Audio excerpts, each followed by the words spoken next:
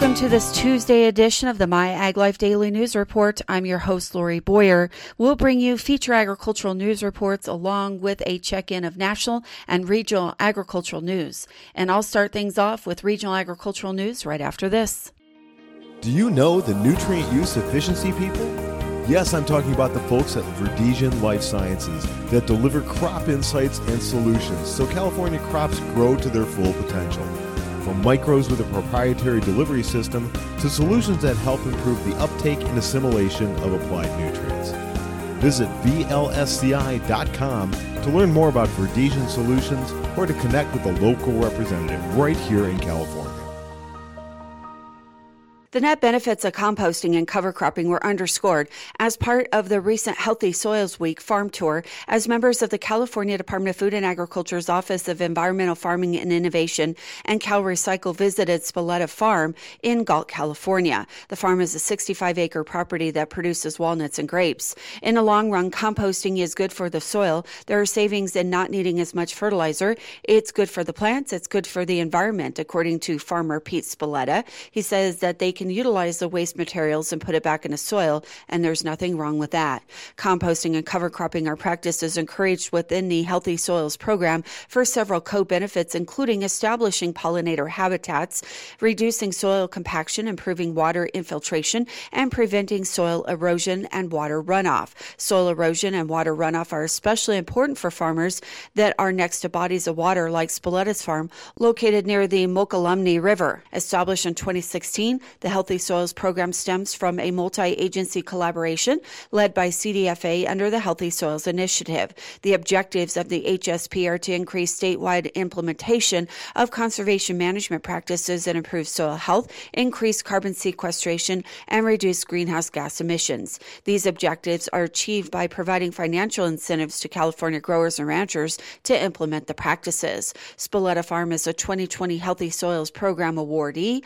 The project applies compost and mixes species of cover crops once a year for 3 years, and annual soil samples are taken to evaluate success. These practices are expected to save more than 300 million metric tons of CO2 equivalent every year. The Healthy Soils program has awarded more than $100 million to more than 1,500 projects. The program is currently working on details for an additional $85 million that was allocated in fiscal year 2022.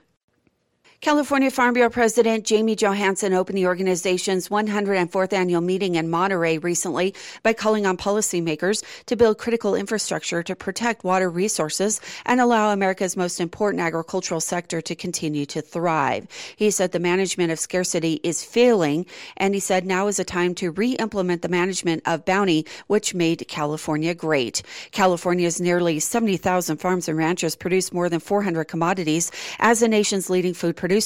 But a recent University of California Merced study estimates that an additional 750,000 acres of farmland in the state were fallowed due to a third year of drought and cuts in state and federal water deliveries to agriculture. Johansson stressed that such an outcome may have been avoided had California delivered on a $7.1 billion water infrastructure bond approved by state voters in 2014. He said the state has failed to update its water system to meet the needs of California farms and communities, as well as the challenges of a drier climate. The consequences for agriculture are aggravated, he said, by politics that stem from a mindset of working within the limits of scarcity, of adapting to a changing environment by paring down California's agricultural potential. Instead, Johansson said new water storage and groundwater recharge projects can capture and store water in wet years for dry years and help protect and grow California's food production. Change is inevitable, he said. They understand change in agriculture, but what they struggle with is a state that does not have a plan on how to make those changes based on principles. Johansson says they can continue in agriculture to make a difference, feed the world, and more importantly, prosper communities. The California Farm Bureau works to protect family farms and ranches on behalf of nearly 29,000 members statewide and as part of a nationwide network of 5.3 million Farm Bureau members, according to the organization. Jeff Huckabee, whose 25-year career with Grimway Farms includes building its robust organic program and serving as president of the company, was honored as the 2022 Organic Grower of the Year at the recent Organic Grower Summit in Monterey, California. Huckabee joined Grimway Farms in 1988 and soon was asked to manage the organic division. The learning curve was steep, but through trial and error, he and his team learned how to become organic growers.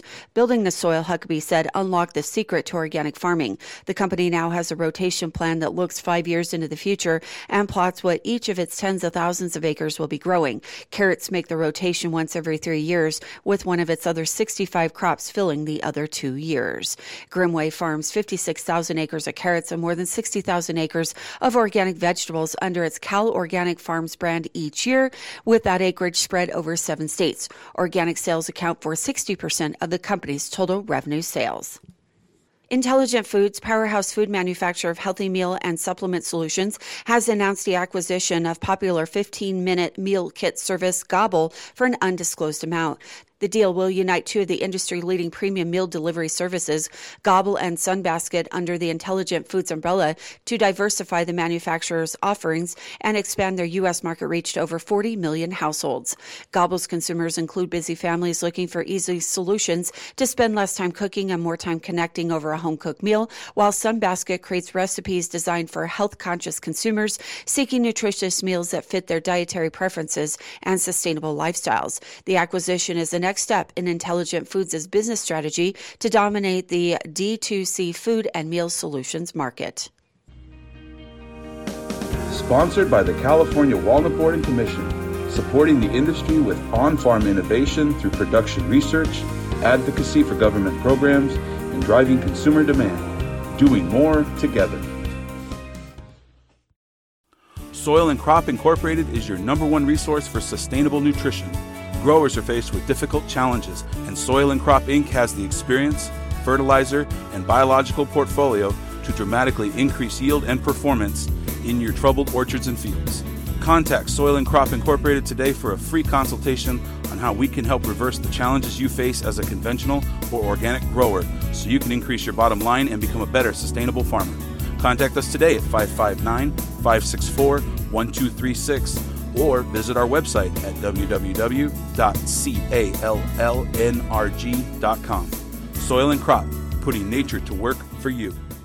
Preliminary results of an Asian citrus psyllid sampling survey found about 3.5% of the insects caught carried some level of the bacteria responsible for citrus greening, also called Huang Long Bing or HLB.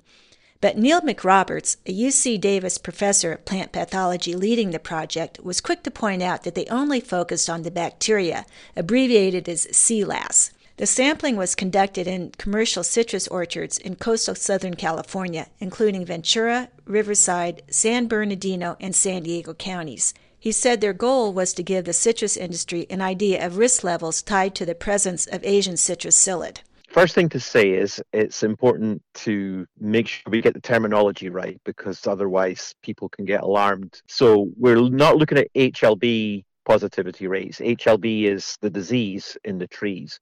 What we're looking at is the positivity rate for the pathogen, which we use the acronym CLAS for in the psyllid.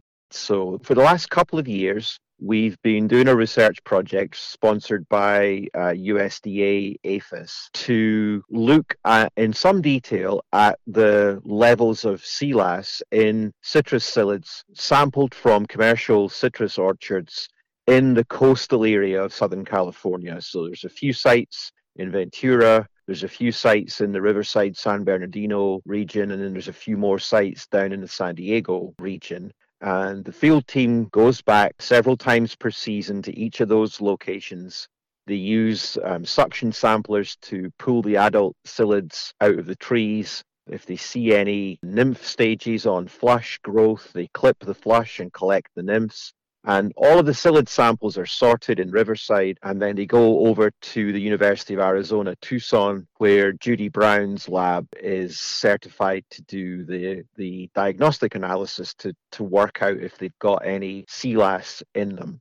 And our kind of first set of results just kind of got aggregated and put together. And around 3.5% of the samples that we collected had some evidence of sea lice in them across the region from Ventura down to San Diego. So the point of the project is to try and give the industry, give the growers an idea of what the actual level of risk is, because there's a lot of psyllids out there, but not very many of them have actually got the bacterium in them at the moment. And so the point of the project was to try and kind of nail that down.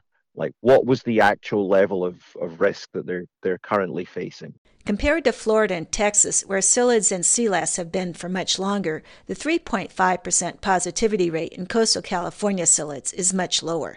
While it is still a cause for concern, McRoberts said the lower level likely does not equate to rapid spread of the disease among orchards. So we've had HLB that we know about in California for just about a decade this year. First tree was found in San Gabriel in 2012. We've had the psyllids for certain in the state for maybe 3 or 4 years, more than that. So we've had a risk that we know about for getting on for 15 years at this point.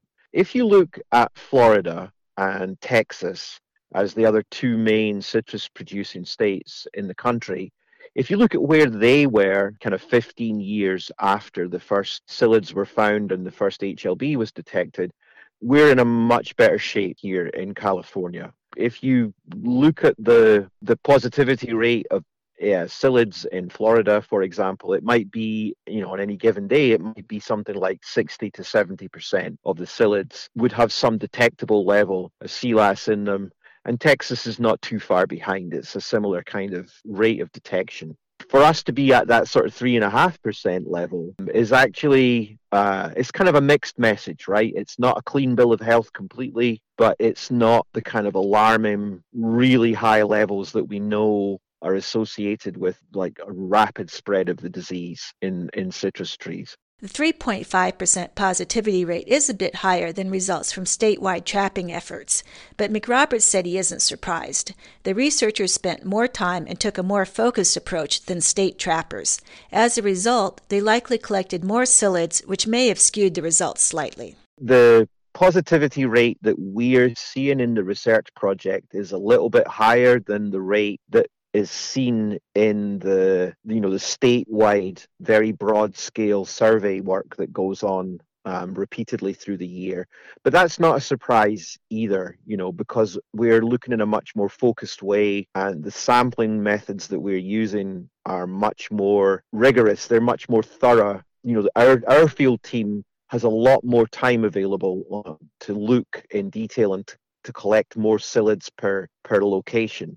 So I'm not surprised at all, given that we've had, as you said, HLB that we know about in the state for, a decade at this point. It's not a surprise at all that some of the ACP out there have got some sea lice in them as well. McRoberts said he hoped coastal citrus growers viewed the results with a mixture of concern and optimism. A small portion of psyllids are carrying sea lice, which is a concern. But on a more optimistic note, he said the state is nowhere near where Florida was after a similar time period. He encouraged the state's citrus producers to continue to take a hard line against the psyllid to keep positivity rates low. I don't have as much skin in the game, obviously, as an actual citrus grower, so maybe I shouldn't speak on their behalf, but since you've asked the question, I would encourage them to look on the results as encouragement to continue to do everything that the industry can do to keep the psyllid population low and to be vigilant for any signs of HLB in the actual trees themselves. I think the message is one of sort of concern, but also a measure of optimism. Whatever factors are helping, whether it's the climate or the fact that California citrus is established from certified material, the efforts by the industry to keep the ACP population low up to this point, we can't untangle it all, but everything seems to be working in a way that is helping us not to end up in the same state that Florida was in at a comparable time after they first detected the problem over there. So a mixture of concern and optimism, I think, would be an appropriate response. McRoberts said they don't plan to conduct a similar survey in the Central Valley because that region remains under a quarantine with the goal of keeping out the disease. Should a psyllid be found, it triggers treatment protocols. As a result, he said sending technicians out to scout and sample for the pest would be a waste of time and money. The Central Valley is still in eradication mode for the psyllid. And also, psyllids are generally really hard to find there for that reason. There are very effective quarantine procedures to divide the state into compartments, and so fruit coming into the Central Valley on trucks has to be tarped if it hasn't been through a packing house already. And any psyllids that are picked up on traps or by scouting immediately trigger, coordinated responses from the growers to spray and suppress the population. So it wouldn't actually be a very effective use of money for us to try and do this kind of project in an area. The scouts would go out repeatedly and basically find nothing. There'd be no data points for them for us to look at. For those who want to get a glimpse of what may happen should CLAS positivity rates go up, they have only to look to Florida. That state's citrus industries produced slightly less than 45 million boxes of oranges, grapefruits, and specialty citrus in 2021-22, which was the lowest since World War II. At its peak in 2003-2004, Florida produced 290 million, roughly 90-pound boxes of citrus. This is Vicki Boyd reporting for My Ag Life. This segment was sponsored by Polymer Ag, makers of Anti-Stress 550, the climate stress solution. Find out more at polymerag.com.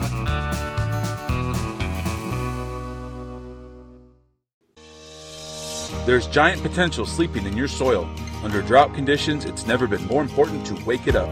Phycoterra, a superior soil microbial food, activates the native microbes responsible for your soil's health and water-holding capacity.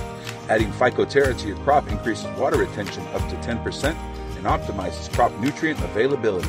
Plus, it delivers excellent mixability and application flexibility, making it easy to add to your existing crop input strategy. Visit Phycoterra.com to learn how you can wake up your soil's giant potential with Phycoterra. Climate change as an issue in the next farm bill is already causing temperatures to rise in the nation's capital. Former USDA Deputy Secretary Chuck Connor. I believe that this farm bill that we're debating in 2023 will need to be able to carry a label as the most climate-friendly bill that we have ever passed in the Congress in terms of agriculture. But not the way incoming House Ag Chair Glenn G.T. Thompson sees it. We don't need a climate change title in the Farm Bill.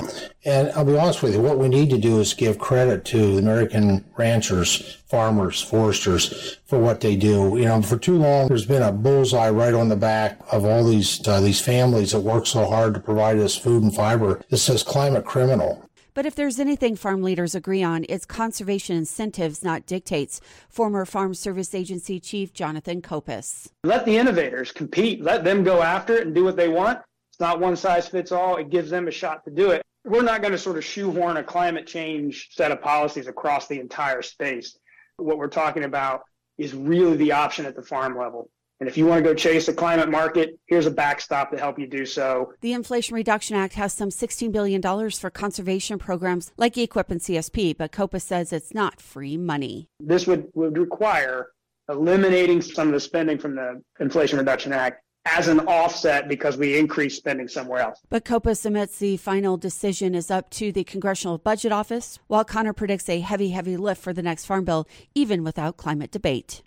Labor demands continue to tax the bottom lines of farmers and ranchers with rising wage rates and record usage of the H-2A visa program. The American Farm Bureau Federation says meaningful reforms to the federal government's guest worker program must be a priority for Congress by the end of the year. AFBF and more than 350 other food and farm organizations that are part of the Ag Workforce Coalition sent a letter urging the Senate to pass legislation to address the nation's agricultural workforce challenges this year.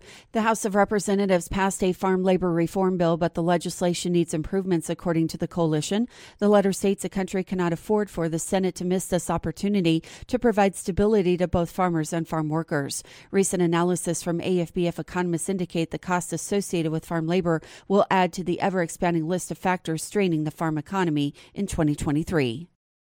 USDA Secretary of Agriculture Tom Vilsack recently announced the second round of investments of the Partnerships for Climate-Smart Commodities funding. Projects from the second funding pool will emphasize the enrollment of small farming and ranching operations, including underserved producers, as well as measurement, monitoring, reporting, and verification activities developed at minority-serving institutions. The investment in projects nationwide will expand markets for climate-smart commodities, leverage the greenhouse gas benefits of climate-smart commodity production, and provide direct meaningful benefits to production agriculture, according to USDA. In September, Vilsack announced USDA is investing up to $2.8 billion in 70 selected projects under the first pool of the Partnerships for Climate-Smart Commodities funding opportunity. USDA first announced details of the Partnerships for Climate-Smart Commodities opportunity in February of 2022. The 70 projects announced in September are from the first funding pool, which included proposals seeking funds ranging from $5 million to $100 million. The prospect of permanent nationwide availability of the E15 ethanol blend moves closer with new House legislation, according to the Renewable Fuels Association. Representatives Angie Craig, a Minnesota Democrat, and Adrian Smith, a Nebraska Republican, have introduced the Consumer and Fuel Retailer Choice Act of 2022. RFA President and CEO Jeff Cooper says the legislation will finally remove a burdensome barrier to the broader development of cleaner, more affordable fuels. Specifically, the legislation would harmonize fuel volatility regulations for ethanol blended fuels across the country, allowing for the year-round sale of E15 in conventional gasoline markets. It would also supersede an effort by Midwest state governors to make regulatory changes that would assure the availability of E15 sales year-round in their states. In November, RFA and the American Petroleum Institute led a broad coalition that called on Congress to quickly adopt legislation to permanently resolve inconsistent fuel volatility regulations. Dairy producers will now have until January 31st to enroll for either dairy margin coverage or supplemental DMC for this coming production year. USDA Ag News reporter Rod Bain. Dairy producers will now have more time to consider enrollment in either USDA's dairy margin coverage or supplemental DMC for program year 2023. We're going to extend the deadline for submission of applications for DMC and supplemental DMC to give our producers time to get through year-end activities and to ensure that they're able to take advantage of this affordable margin coverage that we have to offer. Farm Service Agency Administrator Zach Ducheneau says the deadline has been extended to January 31st. Last year, nearly 18,000 operations that enrolled in DMC received margin payments for August and September totaling $76 million. They were able to purchase that coverage for 15 cents per hundredweight on their milk. More information is available at local FSA service centers or online at www.fsa.usda.gov. I'm Rod Bain reporting for the U.S. Department of Agriculture in Washington, D.C. With just a few weeks left in a year and the season of celebration in full swing, the National Restaurant Association finds that 77% of consumers will cope with holiday demands by letting restaurants do some of their cooking during the coming weeks. According to a new survey, 57% of consumers plan to go out to eat at a restaurant, while 50% plan to order takeout or delivery for a gathering at home during the holidays. 1 in 4 consumers plan to do both. When asked about why they plan to include restaurant meals in their holiday plans, 88% said dining out or ordering a meal from a restaurant is a good way to support businesses in their community through the holidays. 82% said letting restaurants do the cooking is easy and reduces their stress. And 78% said a restaurant gives them an opportunity to socialize with family and or friends and is a better use of their time than cooking and cleaning up. When choosing a restaurant, convenience and loyalty were the top of mind for most consumers. A restaurant close to home was in the top pick for 94% of consumers going out to eat and 91% planning to order out. 81% of diners plan to dine in a restaurant that they've often visited during the holidays. 79% diners said they will order out from one. Inflation is impacting consumer decision-making during the holidays, making them more interested in restaurants where they can find a deal or specials. 89% of consumers who plan to dine in a restaurant and the same number who plan to order out will consider deals or specials to pick at the restaurant. And 60% of customers eating out and 66% of those planning takeout are making their choices based on marketing emails from restaurants. The National Restaurant Association conducted the online survey of 1,002 adults November 18th through the 20th, asking questions about their plans to use restaurants during their holiday season. Bee Hero is the leading almond pollination provider. We deliver measurable and verifiable pollination outcomes for almond growers and turn a previously unquantified fingers-crossed gamble into a controllable expenditure. For the first time, growers can know exactly what they are getting for their money during pollination. Bee Hero accurately evaluates your bee's pollination contribution in real time and gives you unprecedented visibility into the progress of bloom. Don't leave pollination to chance. Be sure, be precise, Bee Hero. Call Charlie Phillips, VP of Sales at 559-467-9699. Bee Hero, superior bees, superior pollination. JCS Marketing is your #1 way to connect with the ag industry. Through print magazines, digital media, podcast, and live and virtual events, JCS Marketing has the reach to inform, educate, and influence growers in the western United States. Everywhere you go, you see West Coast Nut Magazine on every one of my customers' tables. So that tells you everything. It's there, so they're reading it. Our My Ag Life platform includes podcast interviews and digital articles for busy professionals on the go. Our live events, continuing education webinars, and virtual conferences help growers connect with leading researchers and industry leaders. Let JCS Marketing help you connect. That will wrap up today's show. You've been listening to the My Ag Life Daily News Report. I'm Lori Boyer. From all of us here at the JCS Marketing team, thank you for listening.